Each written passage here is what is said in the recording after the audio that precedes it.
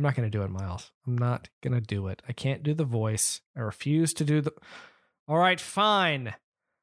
It's the more you nerd. We gonna make a Mario. I can't believe you made me do that.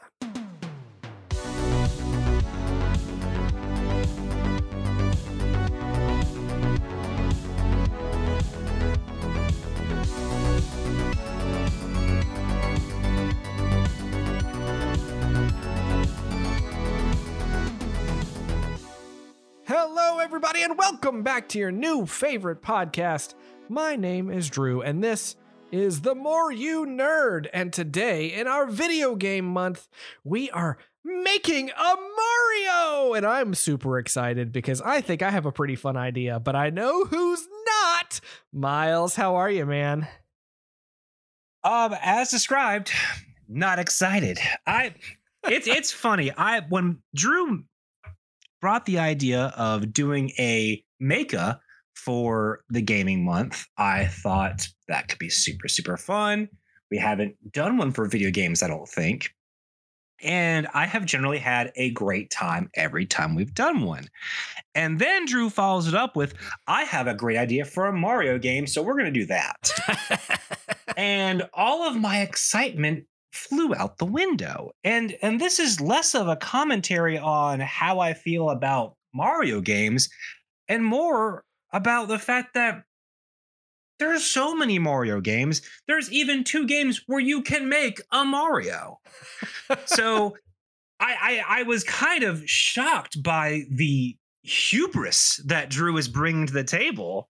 And to which I said, even though I acquiesced every single time you were like, I don't know if I have an idea for that, I thought I said, I've got nothing, because there are a ton of regular platforming titles, 3D titles, sports titles, RPGs, racers, puzzle games, 2 games where you can make any Mario you want. So I just had no idea what to do. I have, some vague ideas, but Drew was steadfast and, I have a very fun Mario idea, and this is what we're going to do. So, all right, Drew, well, so here's the deal. I want to know where this came from, where it came from to do a Mario game. So Mario and his crew are all over the different games. As Miles said, they're playing soccer, they're playing golf, they're throwing parties, they're teaching you typing, all sorts of stuff. Well, I think there's one aspect of the Mario world that they have not gone into yet, and this idea captures some of the 3D Mario platforming fun, but gives it a little spin that they haven't done yet, and it actually borrows from one of the other major Nintendo franchises. Ooh, which one? Let's find out. So, Miles, what do you know about Princess Daisy? I mean, she's a princess from the early Mario game. Yeah. Do you know which one? Mario Land. Yeah, Super Mario Land on the Nintendo Game Boy is where Princess Daisy was introduced. And she is from a place called Sarasa Land, a land that has only been mentioned in Super Mario Land and Super Mario Land 2. Because while Mario was saving Princess Daisy in Mario Land 1, Wario moved in to take over his home while he was out. Well, in this game, Princess Daisy has invited the rest of the Mario crew to Sarasa Land because the Sarasa Land Cultural Society is trying to put together a project that journals the moments around the kingdom for both historical preservation and to teach the world about their region. So, how does this game work? Each team is given something called a snapper, a device that is used to capture the moments along their journey and send them back to the SCS. Now, the SCS has a lot of things they want you to go out and snap throughout Sarasa Land, so go get snapping! But they aren't the only ones. Bowser and his team decided that they're going to get the job done first. Does the SCS give them the same list or a different list? And last but not least, a mysterious new character has reached out to Wario and Waluigi, smelling a treasure hunt. They join too, joined by their new contact, Princess Wanda. Oh, it's Super Mario Snappers, a photographic scavenger hunt set around the land of Sarasaland. Now, how does this game work, Miles? I'll tell you. Each team, and you can play this by yourself. You can play it couch co-op with up to 4 people, or you can do online multiplayer with all of the groups battling against each other. And you go into these different levels, and you are assigned a scavenger hunt list to take pictures of with your snapper. So you go around and and so some things will be easy, like, find this particular vista, find this particular animal, find this particular creature. But some are interactive, like you need to get a picture of someone barely missing getting chomped by a piranha plant or landing in hot lava or things like that.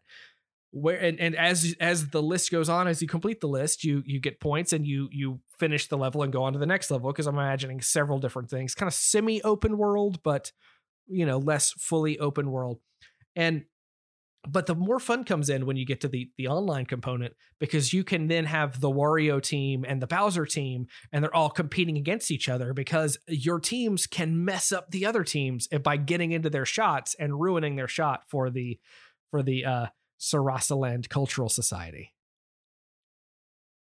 Wow, the look on your face. You're like, this is what you were wanting to do this for? So, I mean, I think it's a good idea? Yes. I mean, a Mario version of Pokemon Snap sounds really fun. Yeah, except unlike Pokemon Snap, which is on a path that you have to like look and take pictures of. This is it on a path in the original Pokemon Snap? Yes, very much so. Is it? Okay. I couldn't. It's been so long since I've played it. Yeah, but this I thought would be kind of fun. You go out there, you have your snapper, you pose pictures, and you run around the environment, and you do like sort of 3D Mario stuff. And there's kind of a fun element to that. I do wish it wasn't called Snapper. So I went back and forth between Super Mario Snap, but I thought that was too close to Pokemon Snap. I thought Super Mario Snapshot, which was but I thought that might be too on the nose, not quite as cool. Snappers, I thought went along with like strikers and things like that. I'm open to different names. I thought Snap was the key. Yeah, it's just younger folk are going to giggle intensely because Snapper has at several times been used for a colloquialism for a specific body part. And your confusion greatly pleases me. This is a PG-13 podcast, so I'm not going to say which body part, but I'm going to let you guess. I'm going to need you to message that to me, because I have never heard that before. It might be. Where did I hear it? Maybe it's an Irish show or something. I can't remember, but it is, and I think it's made its way here as well. But hang on, I'm looking it up on Urban Dictionary. Hang on. I mean, I'm gonna. Okay, I see that, and I see the last reference to it on Urban Dictionary from 2002. I don't know. It's more recent than that. But it has been used since then. But just saying.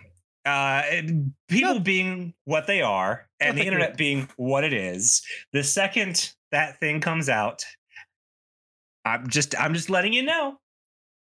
That's the risk you run. Well, then I'm not even going to tell you the other names that I had for Princess Wanda before, because I thought a Wah princess would be very fun and very I think Wanda's great. I think Princess Wanda is very funny, and it fits.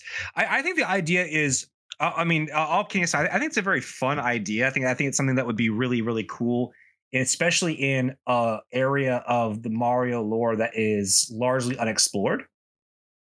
And because I have always been a fan. I mean, I'm glad that they have been bringing like Daisy and Pauline, all these characters from the early years of Mario, often from games that are largely forgotten or not used much. I mean, yes, we all know who Wario is, but how often are people bringing up Mario Land games. Well, and that's the thing. Daisy, for a while, was thought that she was the princess that came along with Wario and Waluigi because she kind of started coming back around when they started coming around. But that's not the case. She was years before Wario existed. And why is Waluigi even a thing?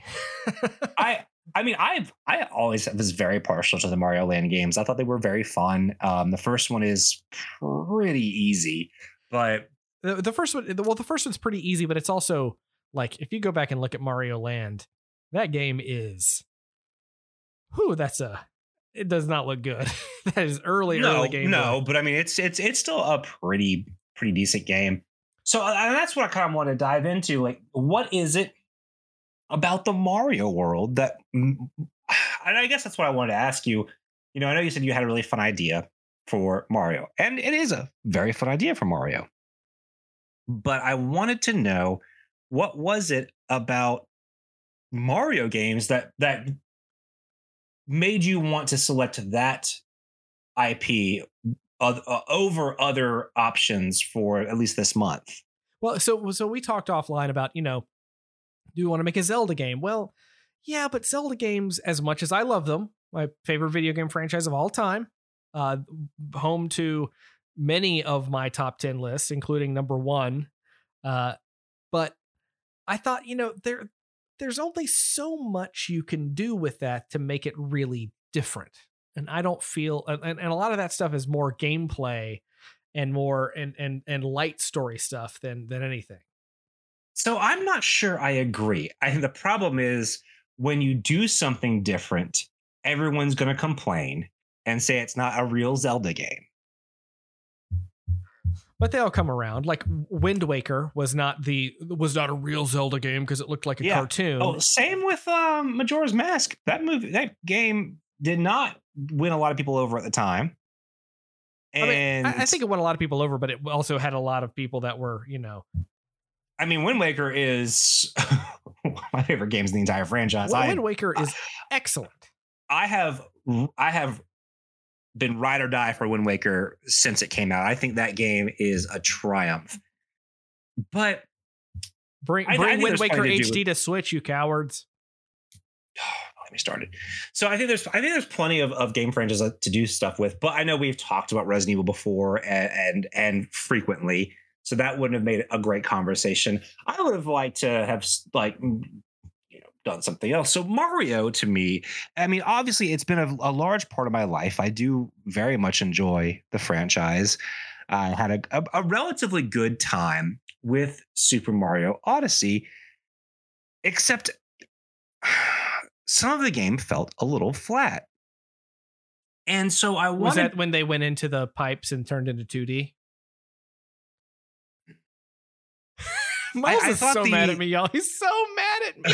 I thought the rabbit-inspired villains of Odyssey were a little lackluster. They definitely were. I didn't like of Mario Odyssey, which I loved that game. I 100% of that game.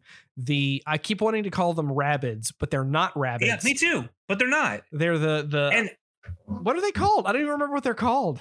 I don't think it was anything that great. Like, I feel like it was like Raboids or something stupid like that. It is the... Oh, gosh. Where is it?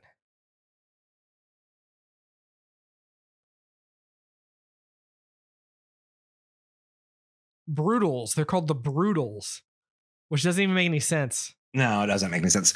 So one of my biggest complaints about most of the main Nintendo franchises, and a lot of the main franchises in general, are its lack of variety in villains.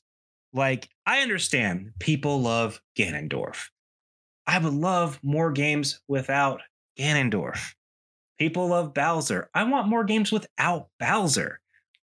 People love Dr. Wily. Love more games without Dr. Wily. Like, and that's if I were going to do a Mario game, and I didn't come up with a fully fledged pitch. And in fact, the inspiration for my initial idea came from a very, very unlikely game. A licensed game, in fact, from 1995 called Virtual Bart. Virtual Bart. Which one was So Virtual Bart was a Sega Genesis Simpsons game where Bart is basically kind of hooked up to a virtual reality machine. It's kind of like a nightmare, and he spins around this circle, and you kind of hit a certain world to go to. There's a variety of different kind of worlds he can go into. From what I remember, I might be mixing that a little bit with Bart's Nightmare, but I'm pretty sure Virtual Bart had kind of a hub where you could select the world, but I also think there was a randomization for it. I'm seeing a picture of a Bart that looks like a pig that is running away from a clown. So in various different stages, you played different versions of Bart. There'd be a dinosaur Bart or a baby Bart or a pig Bart. But for me, I would want to do something that combines that with, I love the spirit of Mario Maker. I love the idea that people are making different levels for different eras of Mario. And so I thought, well, wouldn't it be cool if it was kind of a Matrix-y type of game where Mario is trapped in this virtual world and has to play through like different iterations of himself to get out. Okay. So you have some stuff, and this is one thing that most Mario games don't have. There is very, very seldom a narrative unless it's one of the RPG games. Like you'll have some quiet setup, but I do want there to be a little bit of a narrative, and I want there to be a new villain who would be kind of a goofy, techno-themed villain that isn't at all related to Bowser or Wario. What about Bowser Jr.? No, none of them. None of them. I want something brand new. What about I can't remember. You say mouse, or I'm going to slap you. I can't remember any of the Koopa kids' names. What about Wart from Mario 2? But I mean, you could use different versions. You could use the Doki Doki Panic stuff. You could use basically every iteration of Mario. And then, like in Assassin's Creed, there would also be some like stuff that virtual Mario had to actually do. So Mario's gonna log into the what I can't remember what the thing in the Assassin's Creed games were. The Animus. The Animus. Yeah. So something similar. Yeah. Because for me, I want to utilize everything that makes Mario fun, from the platforming, from the 3D exploration, and add a couple things that there hasn't been done, like having some. It would be kind of similar to Sonic Generations in some ways, mixed with Virtual Bart and Mario Maker, but utilizing all these chaotic elements to make just this wild Mario experience where you have, the characters that you know and love put in maybe in different situations, like maybe go through the Mario 1 type stuff with Yoshi. Okay. I'm into this. All right. So let's talk about the structure of this for the hub world, because I don't think we can do Virtual Bart. I think it's got to be, if I may. Yeah, go for it. I feel like this has to be a time travel. Mario pulled out of time and put into this sort of timeless thing where he is not being exposed to virtual reality stuff, but like different eras of Mario games. Okay. I can kind of a multiverse of madness type of deal, I guess. Yeah. Multiverse of Mario, which there's a better name than that, but we'll get to that. Cause I don't know if you know this, Miles, but sometimes multiverse is used as a term for a, anyway, look it up on, Urban Dictionary. So, okay. Oh, I hate you. You're exhausting. Miles is so mad at me, guys. I wish I didn't like it, but a little bit of me does. A little bit of me does. I mean, for me, like, I'm trying to think of my favorite Mario memories and like what I would want to take out and improve upon. And my favorite Mario memories typically come from something that is new. And unfortunately with Mario, I don't know if there's any new ground that can be made, but there's things that can be perfected. Like, I think that there's never quite been something that, as much as I've enjoyed almost every single one of the 3D games, nothing quite hits like Mario 64. So here's little twist. So the Mario team is inside Peach's castle. A gigantic beam comes down from the side from the sky, but it's not just a beam, it's like a prism. Like you're seeing like a prismatic take around it. And all of a sudden different areas of Peach's castle, suddenly look different. They look like different worlds, and the areas that you go to I had to sneeze on air. The different areas that you go to fit more of a theme based on a different era. But because it's a prism and maybe some mirrors to it, like maybe you play Mario 64 as Wario. Maybe you play Mario 1 as Yoshi. Maybe you play we got to have a Virtual Boy Mario session. I think that a series of there anything other than Mario Tennis for the Virtual Boy? Yeah, there was a Mario game for the Virtual Boy. It was there? I think so. I thought the Mario for Virtual Boy was canceled. There's Mario Clash for Virtual Boy. Mario Clash, is that even a Mario game? There's Mario Tennis. What is this game? It had like foreground and background that you would go back and forth between. Yeah, this looks awful. Well, it was on the Virtual Boy. I mean, here's the thing. I rented a Virtual Boy. And I mean, Mario Tennis was fairly fun. I enjoyed Mario Tennis. I don't think I played anything else with a Virtual Boy other than Mario Tennis. I would honestly, I will never own a Virtual Boy, but I kind of want to get one just because I have no interest in owning a Virtual Boy. I know that like that is kind of a newfound collector's item for some people, but I played it. I'm fine never owning it at all. I'm perfectly fine. One thing that I'm not spending that kept $400 one on eBay. Sorry. No. That kept coming into my head because I want, like I said, I want there to be some sort of narrative. And I have very, very fond memories of the old Mario cartoons. So I would like because of what we can do with graphics now, for the actual regular stuff to kind of be presented as a Mario cartoon, fully voiced, with dialogue, in the same kind of way. Because those Mario 3 and Mario World cartoons were super, super fun. I had a great time with those back in the day. Chris Pratt's not doing anything. We can get him. No, we cannot.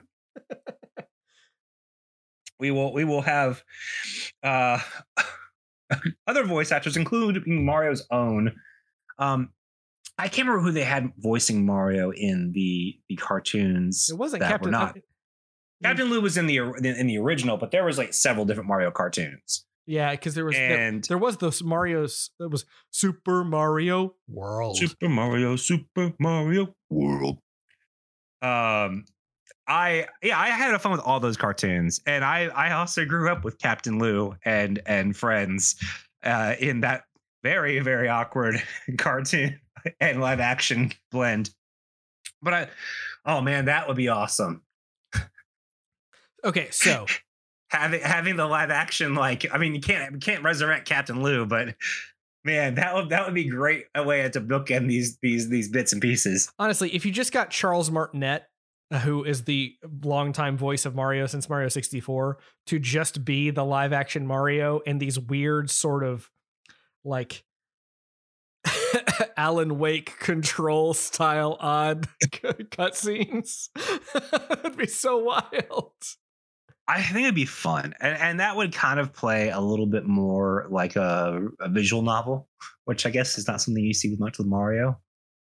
Because this is a much better idea than my Mario boyfriend pitch that I abandoned immediately because I was like, no one's going to want this. Okay, so we've talked a little bit about the gameplay. Obviously, we're going to try to jump between different gameplay elements. So if we had to pick two Mario games to, idea, idea. You have to spin the prism in the middle of the castle, and it randomly, and I put randomly in air quotes, picks 2 different Mario games to merge together, and that's the level you have to do. I'm into that. I like that a lot. Okay, so what do you merge together? Name a game and a game. What do you merge together?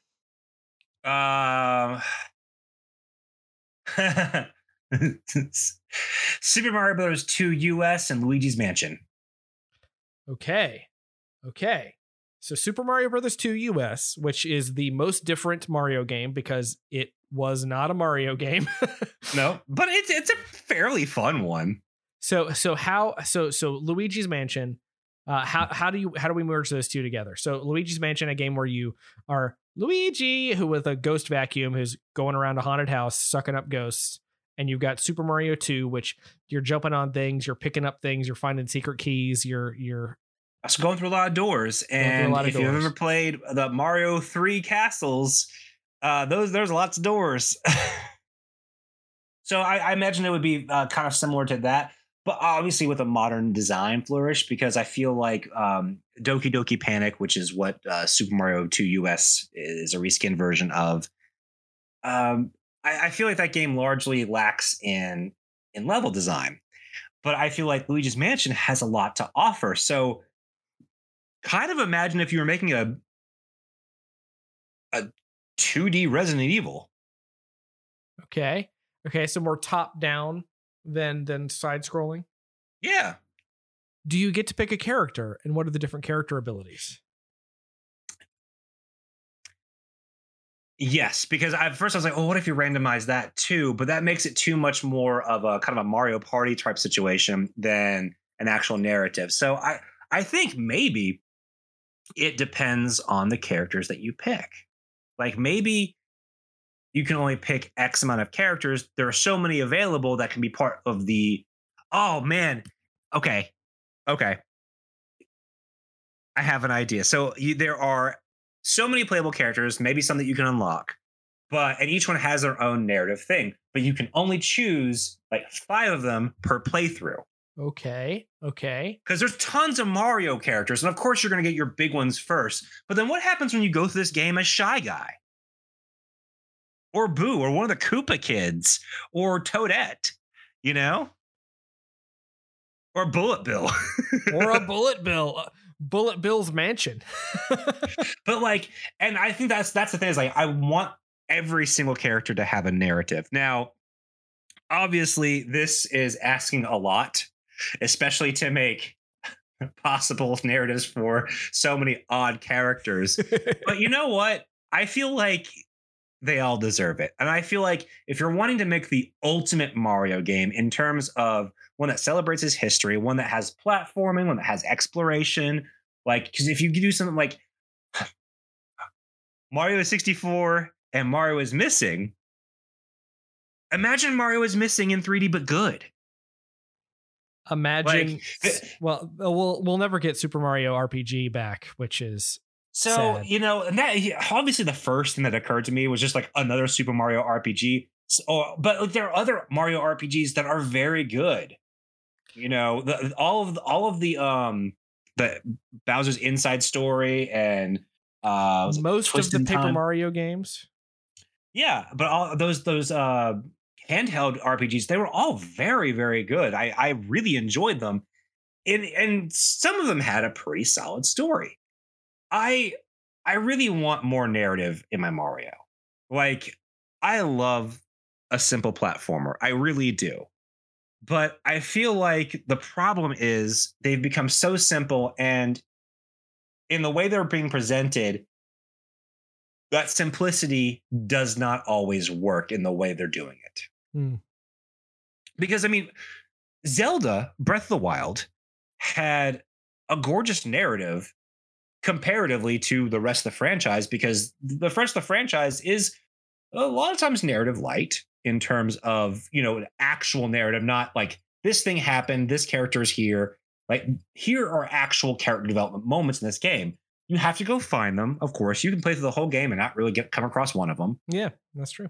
But they're there. And I don't want it to be that sparse, but I want there to be some of that. Obviously not that deep, But I just can imagine what fun you can have if you got to actually have some of these characters have, like, what if like Toad and a piranha plant have to team up on an adventure and develop a buddy cop story? Like, I understand that would mean a lot of dialogue and paths for every single character, but I think it would be so fun and wild.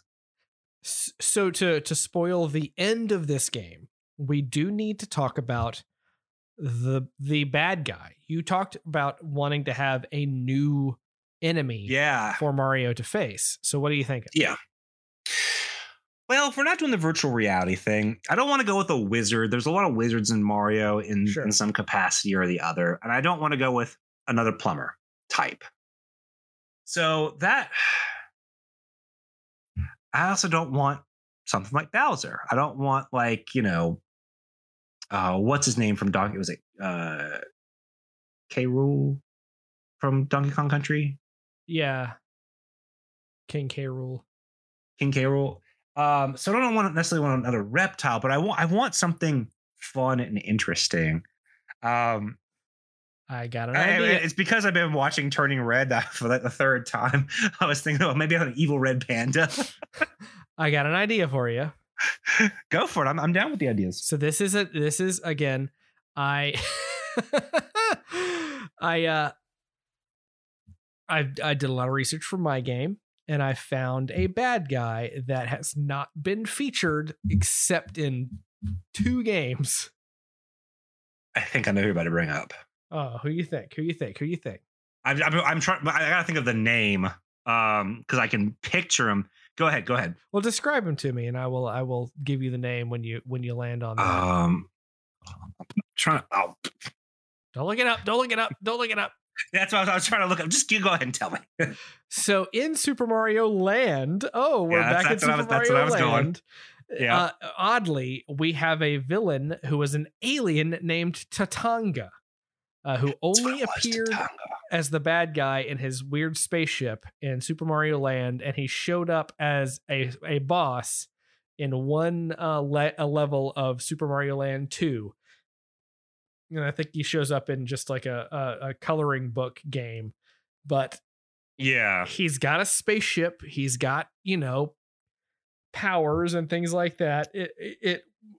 I am super, super into that. Again, like I said, I think the Mario Land games are a little underappreciated. And I think you could redesign Tatanga so that he's a little more interesting. But I am super into the idea of bringing him back. And maybe he's upset that he's so obscure. Yes. You are right with me on that. He wants like Epic. Did you ever play Epic Mickey? I didn't. So part of it is Oswald the Rabbit is so upset with Mickey Mouse because Mickey is the icon and everything, and he's starting to fade away because he's being forgotten. Oh, I knew my research into Super Mario Land was going to pay off. I love it. I honestly didn't know that you were such a big Super Mario Land fan, because I have always loved Super Mario Land. And no, I think Tatanga is the perfect boss for that. He's got a spaceship already. He could be shooting that down. He could be mad that why does no one remember me? I mean, he could basically be like Mario's Thanos. He's purple alien. He's gonna snap and half of your coins disappear. Oh, what a weird thing. I'm into that. And I mean, I would love to bring so many of these other characters back. I love that you brought in Daisy and her whole kingdom, because we never ever talk about that area. There are rumors that Sarasa Land was going to show up in Mario Odyssey because there are Moai statues, like Easter Island statues, that show up in that game. Right. And they were heavily featured in Mario Land. Yeah. But that obviously didn't happen. Also, did you know that there were not Goombas in Mario Land? There were Goombos. Yeah. A different variety of Goomba that only shows up there. What a weird thing. Then that's one thing that I like about some of these games. They introduce different types. And I mean, Modesty did a good job of doing that because there's the random element. But, you know, I want more than just Goombas and piranha plants. Like, if you look up, like, I mean, I'm sure you did, some of the villains in Mario Land, there are some wild ones. Yeah, Pion Pies, which are I remember very well. Totomesu, who's like a sphinx you fight. Yeah, who shoots fire. That was one of the hardest things in that game. Yeah, it's definitely harder than the actual boss.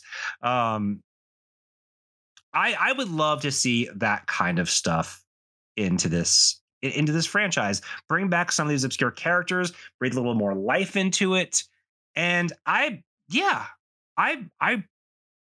I'm kind of into that idea. I was very, very against making a Mario game, but I would love something that kind of brings back Mario Land characters, but also just like brings everyone with a narrative and a wild element that can be chaotic, but also the fact that, like, yes, it's quote unquote randomized. So maybe your playthrough and your friend's playthrough will not be the same. And it's all about replayability. You go through this game over and over again and maybe when you're done and when you invariably make friends with Tatanga at the end of the game, because that's what always happens in games like this, he keeps the crystal open so that you can just go back through and see what other varieties you can come up with. So we did Super Mario 2, American Super Mario 2, and Luigi's Mansion. Let's spin the prism one more time and pick two more. What other things? I'm trying to do a sound effect and it's not working with my hands because they don't make sound other than a light tapping, snapping, or clapping. So name two more things. Let's talk about how those will come together. All right. Well, since we talked about so much, Super Mario Land and oh no, that would be too dumb. Because I was going to say like Super Mario Strikers. Can I throw one out there? Yeah, please do one. Wario teaches typing. It is Wario Land, which if you're not familiar with the Wario Land games, they are a series of very small mini games that have to be done within 5 or 6 seconds. And Mario Teaches Typing, which was a typing game that you could play back when computers still had black and white screens. They were making Mario Teaches Typing. Because that was always like a present to play in your computer class. Yeah. So that would be what I would pick, and it's basically just a series of like almost a Frog Fractions like experience of just going down the rabbit hole of these weird educational games with Wario's weird spin on stuff. And you know who you get if you 100% the game? Sonic. So you can finally have an official Mario and Sonic adventure. Oh, that'd be great. I would like that a lot. I very nearly joked in making just a Mario and Sonic game, but I felt like that was not in the spirit of what we're doing. But I would love there to be some weird thing that you could do to unlock Sonic the Hedgehog. Mario and Sonic had a game out together this year. Well, the Tokyo Games or whatever. Mario and Sonic at the Olympics. Yeah. Which, I mean, I love that they do that. But I would honestly, I would love for them to do a Mario and Sonic game like together. I mean, they're both platformers and there are different things you could trade off because they have different skill sets. And I think it would be a lot of fun because two of the most iconic video game stars of all time have never featured in sounds so D-baggy, a proper game together. It's always, it's always a spin-off. It's always a spin-off. It's always the Olympics. It's always... Did they do a racing game together? No, they did something. They've each done racing games, but they have not done one together. It's just been the Olympic stuff. Like Winter Olympics, Tokyo Olympics. I think it's only been the Olympics. I love the opportunity that they can now make Wanik the purple and yellow hedgehog. Okay. You got me. You got me there. Drew's laughing because I was legit taking a sip when he said that, and I about legit spit it out because that is great. That is top tier. It's such a bad pun that works so well because of the franchise. And I mean, do you do that? Do you do that to the entire Sonic crew? Do you have whales? No, but you could. I'm googling to see. Okay, Wanik. Someone else has already thought of Wanik, and it's just a Wario Sonic mix. I mean, it's gotta be. He's gotta have a mustache. Yeah, this one's not good. But yeah, you have Wanik, you have whales, you have Knuckles, because Knuckles is the Waluigi of the Yes, and I love that we said that at the same time. Oh man. Ooh, and Big the Cat that opens a whole floodgate. But I mean, I want to play more with all of the wild things that Mario has to offer, and I feel like as much fun. I mean, I did generally have fun with Odyssey, despite I thought parts of it were lacking, and the bosses were kind of not fun. I loved Sonic Odyssey. Golly, I'm looking at Sonic pictures while I'm talking. I loved Mario Odyssey. I think it is the most inventive Mario game in a long time, and it is in certain ways. I don't know how they do another Mario game without Cappy, because Cappy's such a cool mechanic, and I love it much. I loved the Kirby mechanic. I mean, I guess that is just a Kirby mechanic, isn't it? But no, I think the game was inventive, but I felt like there are so many aspects of the game. Like I feel from a design perspective and from, I guess an adversary perspective, that felt like it was holding back the concept, because there were so many awesome things about Mario Odyssey. And I thought Cappy was one of them. Honestly, love that theme song. All of the music in Mario Odyssey is exceptional, and I wish they would put it on streaming. Is it not? No, it's not. You can buy the albums on Amazon and iTunes and all of that, but the music is not on. Well, at least the official music is not on streaming. Oh well.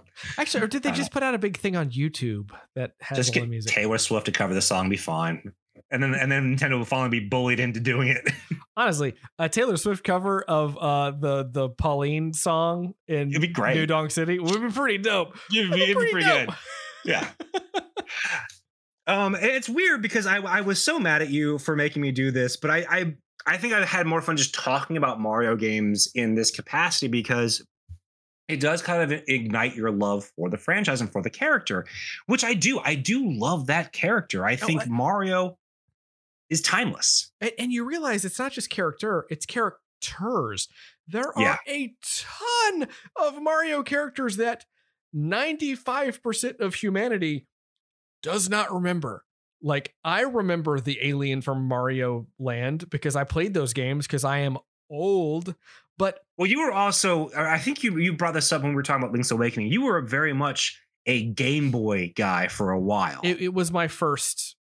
It was the first thing. It was mine. I had played a Nintendo. I had played Mario 1. I had played Mario 2. I played Track and Field with the pad where you had to do the all that stuff. But really, you didn't get on your hands and knees and just start pounding the pad? Because that's what we did. No, because it was at the Y after school program. So you did what was expected of you. You're on the up and up because you're being watched. That's not what happened in the Griffin household. We were rogues. So, but with that, but the Game Boy was mine, and I remember specifically, like, I'm looking at Mario Land right now. How many levels did Mario Land have, Miles? How many levels? 6? It had. Wasn't it 6? It had 4 worlds. 3 levels each.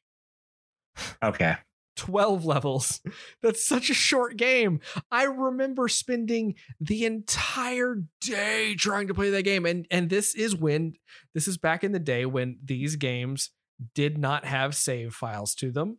You did not, when you started a game of Mario Land, you started from level 1 and you just played until you couldn't. And I remember getting my mom involved because she was getting into the Game Boy with me and just trying to, she would be better at some levels and I would be better at other levels and just all of that stuff. And then I remember Super Mario Land 2, which was just such a better put together game and such a better designed game. Well, because I feel like wasn't it that the Mario Land game was kind of a surprise, like decent hit, and then they decided to pay attention to it?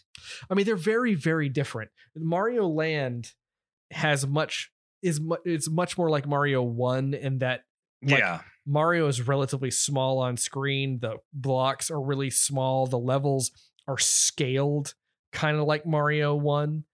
But Mario Land 2, and I'm looking at this again, doing this like a question mark block takes up half the screen in Mario Land 2. They are much. It's a much different game, but it had different, it felt good. Mario Land 2. I kind of want to play that game again because again, I remember playing that game a lot, and I don't remember if it had save. I don't think it did, but I don't remember.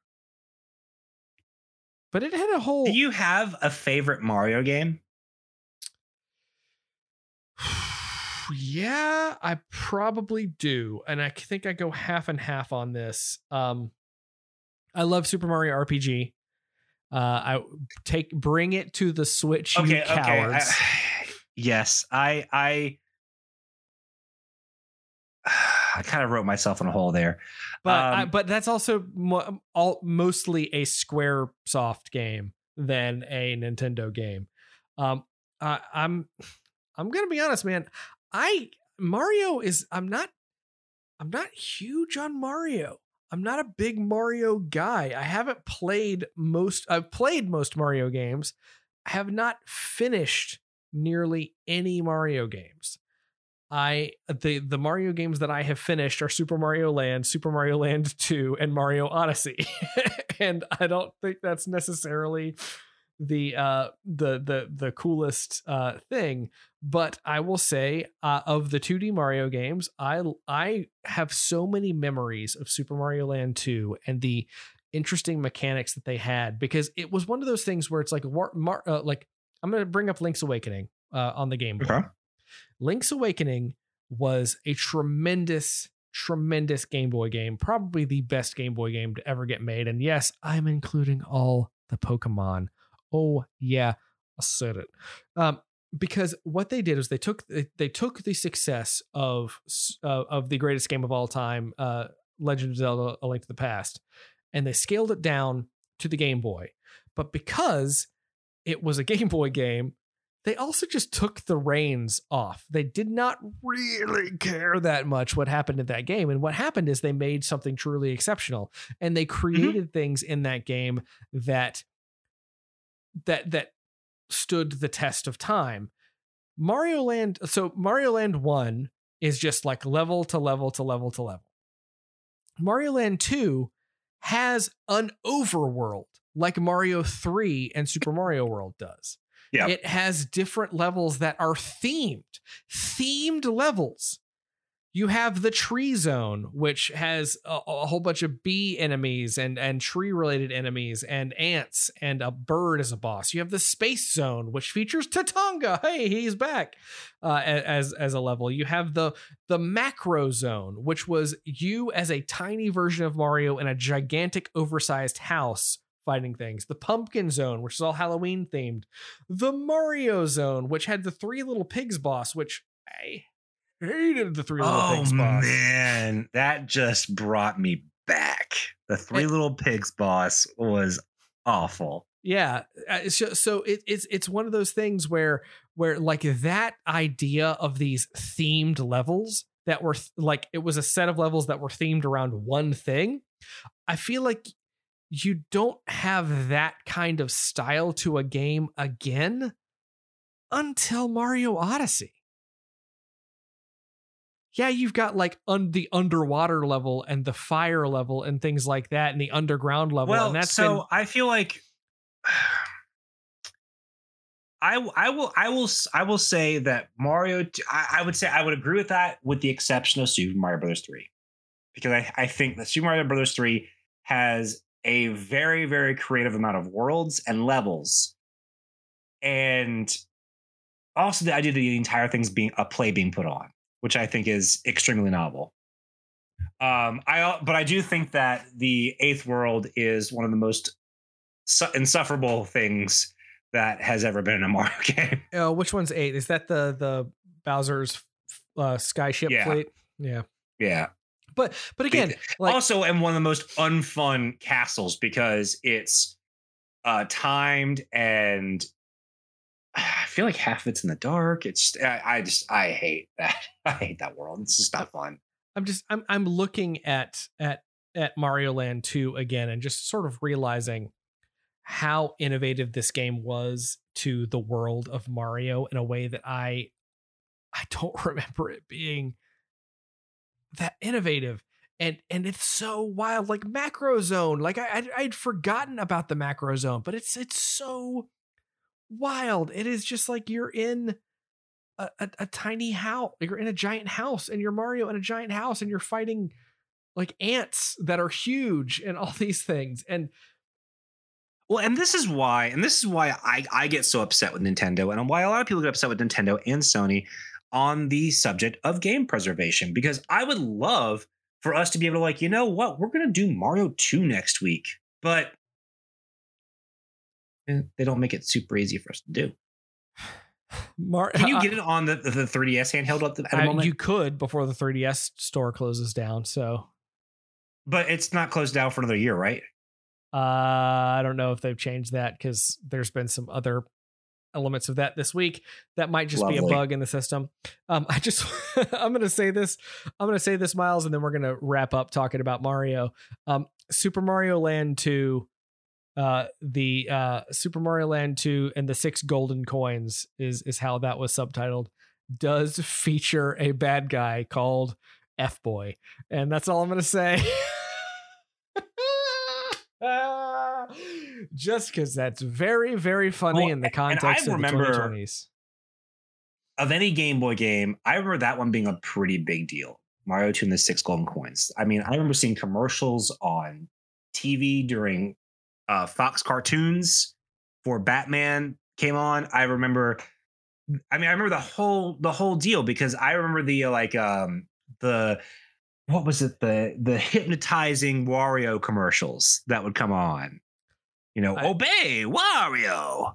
I don't remember that, because I don't think they had done the I don't remember those, but it's been, oh Lord, let's see, 1992 is when that game came out, so it's literally been almost 20 years. No, try again. 30 years. Right.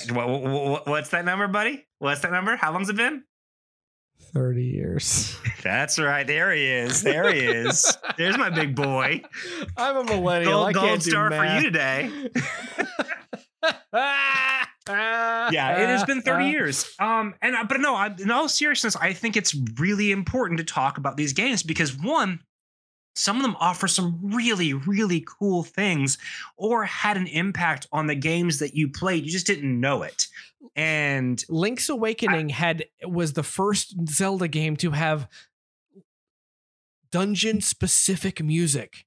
Like, you may think about Zelda games and having the greatest music in games of all time or whatever, but those Ocarina of Time songs don't get made without Link's Awakening having specific music per dungeon.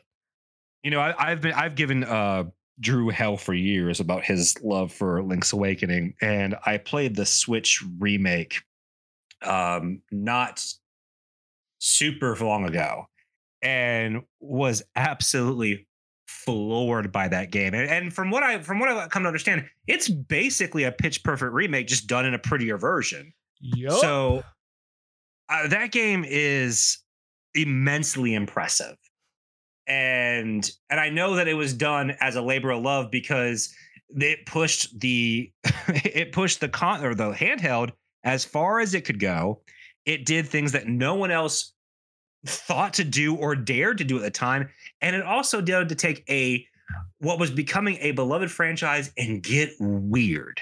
And I have immense respect for it. It also has a very, very unsettling ending that I love very much. And I know that the creator says that they were very much inspired by Twin Peaks, and it shows.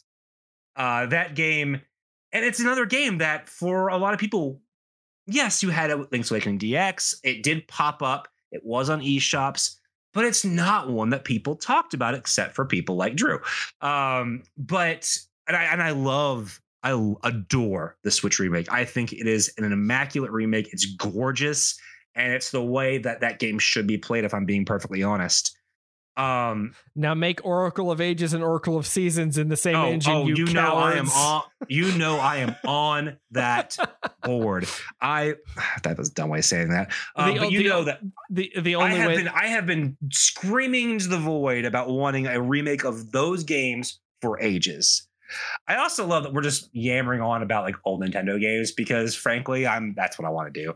I mean, look, this is the thing, gang. We love old Nintendo games. We love, again, I also will say, and this is why Link's Awakening was so good on Switch. I love what I remember those games feeling like. And I think what that game does is it takes that game, it perfects everything that needed to be perfected, and it shows you what you can do. If anything, I just appreciate that this episode today has been a love letter to this thing that's in my hand right now. Miles. He is flaunting a Nintendo Game Boy in front of me. And you know what's wild is I love the aesthetic of the Game Boy. I love the way it looks. I actively dislike playing that thing. First of all, how dare you? Second of all, I grew up playing that thing too. I love the aesthetic of the Game Boy. I think that kind of thing was perfected with the Game Boy Advance SP. It is my preferred Nintendo handheld in a lot of ways. The Game Boy, Miles, we have. I know I said we're going to end this episode and we're going to talk about what we're going to talk about next week, but no. You know what? We never get to talk nerdy. Let's freestyle. Let's freestyle. I kind of want to talk about the Game Boy next week. Yeah, we're not doing that. Because if we're going to talk about the Game Boy, I want time. I want to be able to do some good research. I want to be able to actually play some good games. I am not going to call that 800 number. Do you think this 800 number on the back of the Game Boy is still in service? Why don't you call it right now? I don't want to. Do it on the podcast. And I hope to God a sex line bought it. Did you remember there's a contrast slider on this thing? I do remember that. Oh my gosh, I forgot about the contrast slider. Holy cow. Okay. All right, gang. The Game Boy is interesting. This is going off the rails. This is what happens when Drew and I don't have a plan. We both drink. Copyright 1989, baby. So I will say this, Drew. That thing is in excellent condition. You should be pretty proud of yourself. Is that your original Game Boy? This is probably not my original Game Boy. I don't know because I don't have batteries in it. Although I was lucky enough and smart enough to take the batteries out, so they're not corroded batteries in there. So my daughter has gotten really into Pokemon Let's Go Eevee, which is a relatively it's a combination of Pokemon Red and Blue, the original games, with Pokemon Go as far as the gameplay mechanic is concerned. And I have my copies of Pokemon Red and Blue right behind me on the Game Boy that I'm sure the batteries are dead in, but I want to show her off those. You probably make a lot of money off those too. Oh, I mean, they're right here, man. I still have the cases. I don't know if that's even picking up. It's not at all.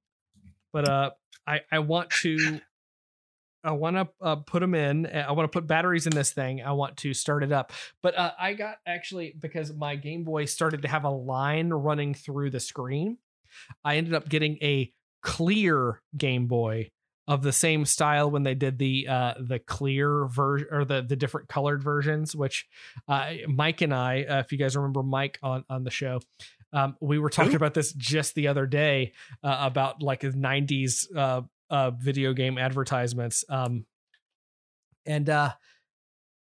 But I learned much later in life that the lines running through the screen are usually just something that just needs to be cleaned in the contacts within the Game Boy, and that a Game Boy cleaning kit, which was a thing that you could get, would probably just taken care of that. But we didn't know that at the time.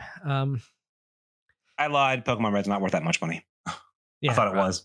I mean, it was so ubiquitous that I would imagine that it would not be worth anything. Yeah, but so the weird thing is now, in the secondary market, especially in the last 5 years, has become extremely.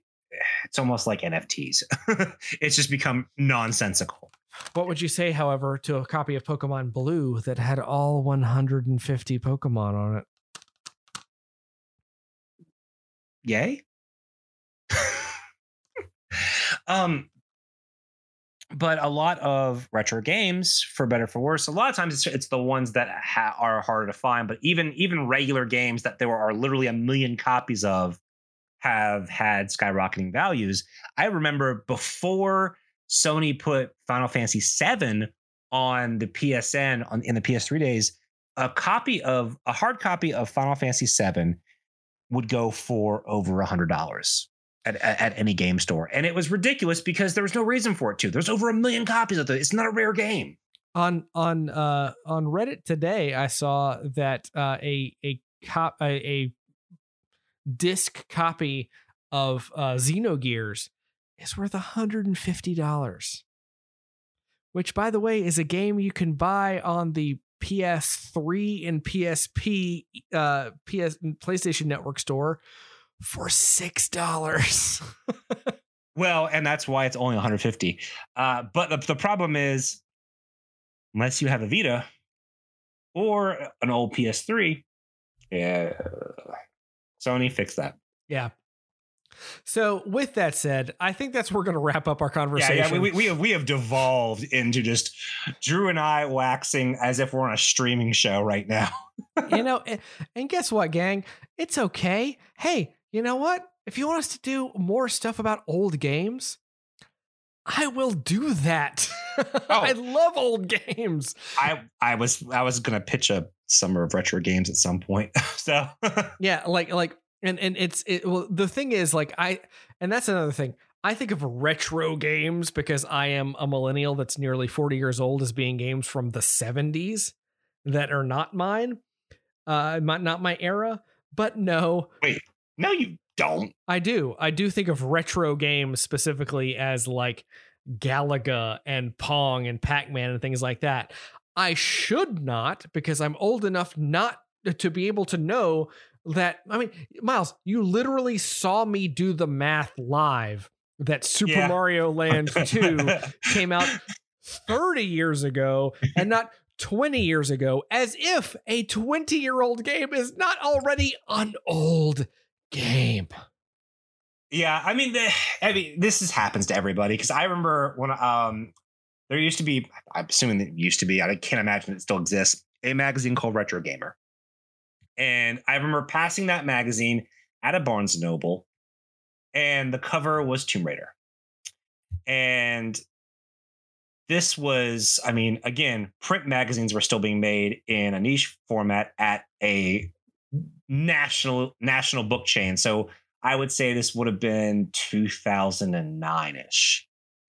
Tomb Raider would have been 10 years. I don't think 10 years is really retro. At that time, it would have been about 15 for Tomb Raider, which is starting to get to that thing. I think of retro as anywhere from 15 to 20 years, because it's a generational thing. So like the stuff that when we often talk about retro stuff, it's often from the 90s, which is now 25 years ago.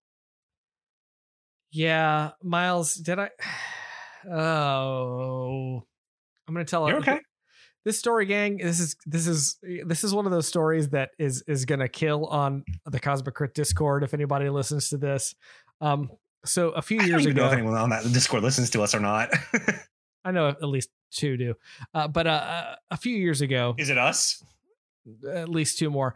I don't listen to the show. What are you talking about? I'm on the show. I don't listen to it. A few years ago, before my grandfather passed away, I was visiting him in he had dementia and he was in a home for that, and they played like a quote oldies station in that place. And as I walked to that oldie station and heard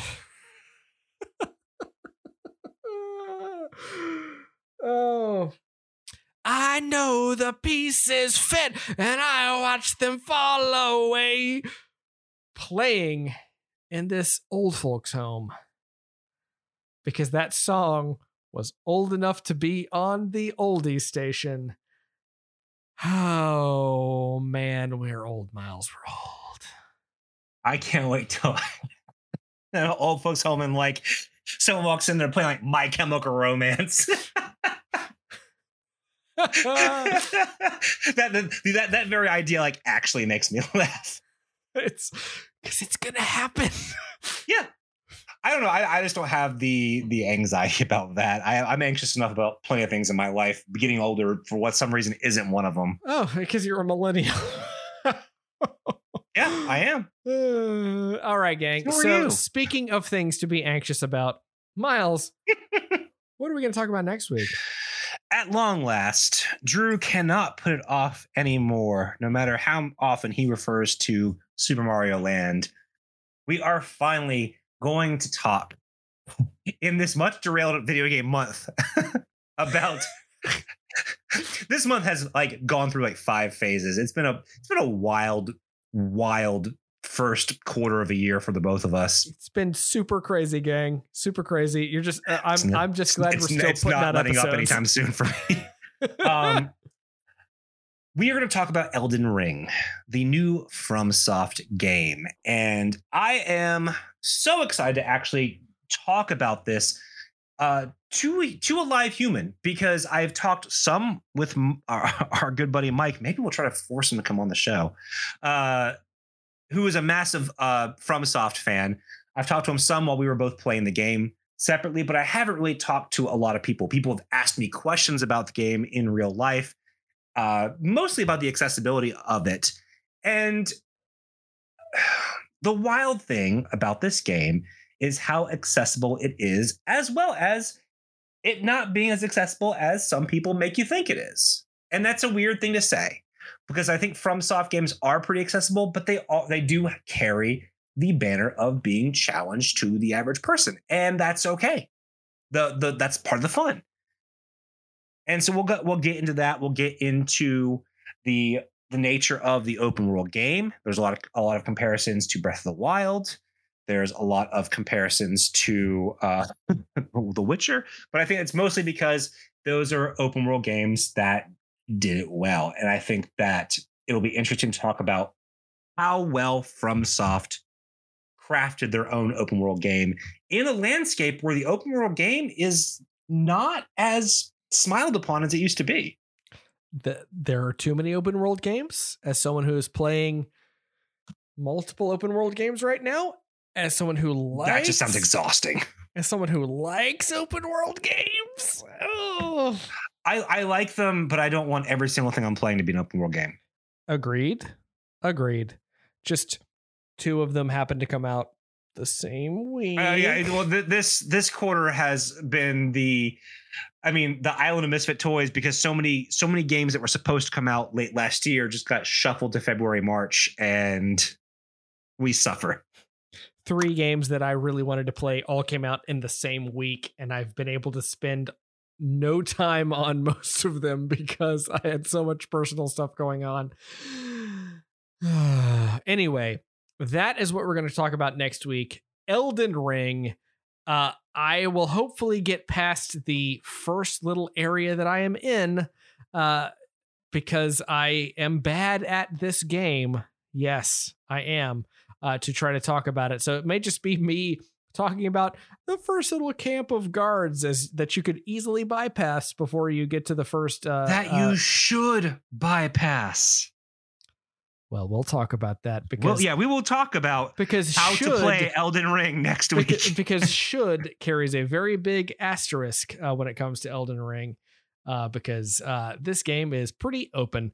So in the meantime, if you would like to contact us, you can find us at themoreyounerd.com for all of our 10 years of episodes. Almost 11, actually, now that we talk about it. Very, very close to it. You can tweet to us at themoreyounerd. You can go to facebook.com/themoreyounerd. And you can email us your questions, comments, concerns, ideas, reactions, themoreyounerd@gmail.com. That's themoreyounerd@gmail.com. In the meantime, we end this show as we always do with a rousing Nerd out. Let's go.